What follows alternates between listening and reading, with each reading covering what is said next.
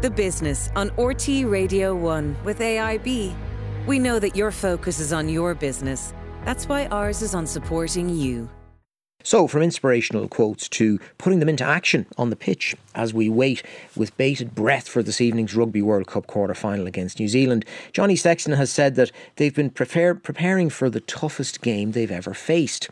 Apart from physical and technical training, the players have also been working on their psychological skills to help optimise their performance. I'm joined by Olivia Hurley, academic lead in sport and performance psychology at IADT, to talk about the psychology of peak performance, whether it's in sport or in life. Olivia, thank you very much for joining us. How important, from a sport and rugby point of view, first of all, is psychology and mindset? And how important do you think it'll be this evening for those players? I think, well, first of all, thanks. It's lovely to meet you, Richard, and lovely to be in studio this morning for the day that's in it. I think it's very important, but I think we need to be very careful in that, like, physical training and preparation is very important as well as psychological training. And they do both. When they go out to train, they're preparing mentally and physically for the task ahead. And that mental and psychological preparation is something that I think even Andy Farrell has alluded to as something that he has worked on that has made a significant difference to you. Absolutely, it does, yeah. I mean, there's a lot of things that we know about the players in terms of what they have to do tonight, like physically. But like mentally, they really do need, and the team that actually is successful tonight, I firmly believe will be the team that mentally copes with the pressure of the actual occasion. And you've worked with some of the Ireland rugby players. That's right. Well, in the context of, I suppose, remembering that I'm an academic, first and foremost, I do some private consulting work as well. So I've had a number of the players. Josh van der Fleer is a graduate of the Certificate in Sports Psychology in IADT.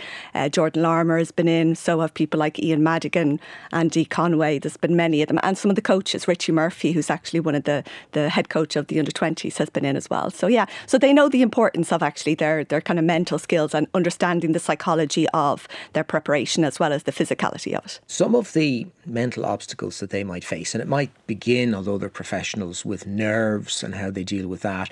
And then the fact that a football match, whether it's rugby 80 minutes or soccer 90 minutes, goes on for so long, they've got to try and drift in and out of or stay focused for a long time. How would you draw analogies there with people in the world of work and stresses that we might face? I'm thinking, for example, of pre-interview nerves. I'm thinking about going in to do a presentation or a meeting that you're absolutely not very uncomfortable about. Mm-hmm. Yeah, it's actually one of the most common things that players or athletes, when they come to talk to me privately, individually, as like in a consultant capacity. And I suppose one of the key things is to remember is that the two kind of main mental skills are their concentration skills, but also their coping skills. So it's very normal for them to kind of say things like, I'm really nervous before I go out to play in a big match, or I'm really nervous before I do an interview or whatever.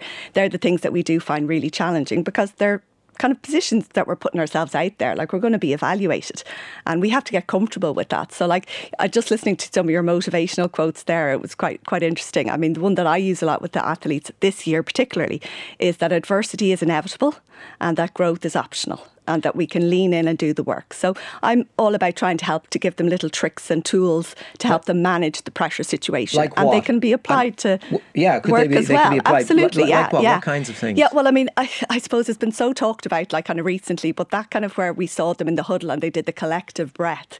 You know, we know that things just like, in order to lower our heart rates, just taking a few deep breaths and actually focusing on the breathing actually does help to kind of dial down the arousal levels. And for us to be able to concentrate really effectively, our brain is so distractible that when we get anxious, we make mistakes. And there's only a couple of things I can guarantee is going to happen tonight. And that is that the players, all of them, the ones in black and the ones in green, are going to lose their concentration and they're going to make mistakes. So the strategies that we actually work on, like the breathing, like their self-talk management, like their, pre-performance kicking routines, they're all little tools that they use to try and bring their mind back to refocus when it's wandered. A sort of an ordinary working life example of that, where there's a setback, might be, somebody's worried about going into a particular meeting, a presentation, whatever it is.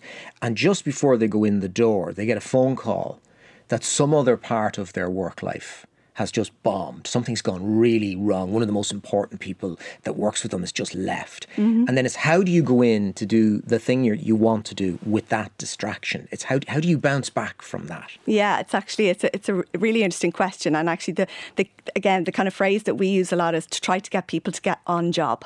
So in other words, if you're thinking about what's just happened or you're thinking about what might happen in the future, you're not actually focusing on the present. So it's all about trying to focus like I am now, focusing on chatting with you. I mean, if my mind was elsewhere and worrying about what I'm going to do afterwards or thinking about what I've done before, I'm not on job. So it's all about trying to stay present focused. And that's actually really difficult.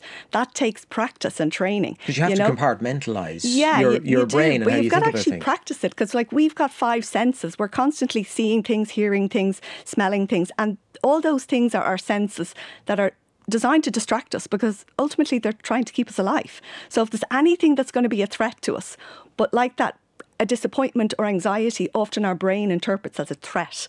So we've got to be able to kind of use what we call the rational brain as opposed to the threat center brain to get that to kick in so that we can actually focus on the task we're trying to do while trying to ignore distractions. What other kinds of advice would you give people that you've learned from the sports psychology and performance psychology into working lives or other aspects of our life?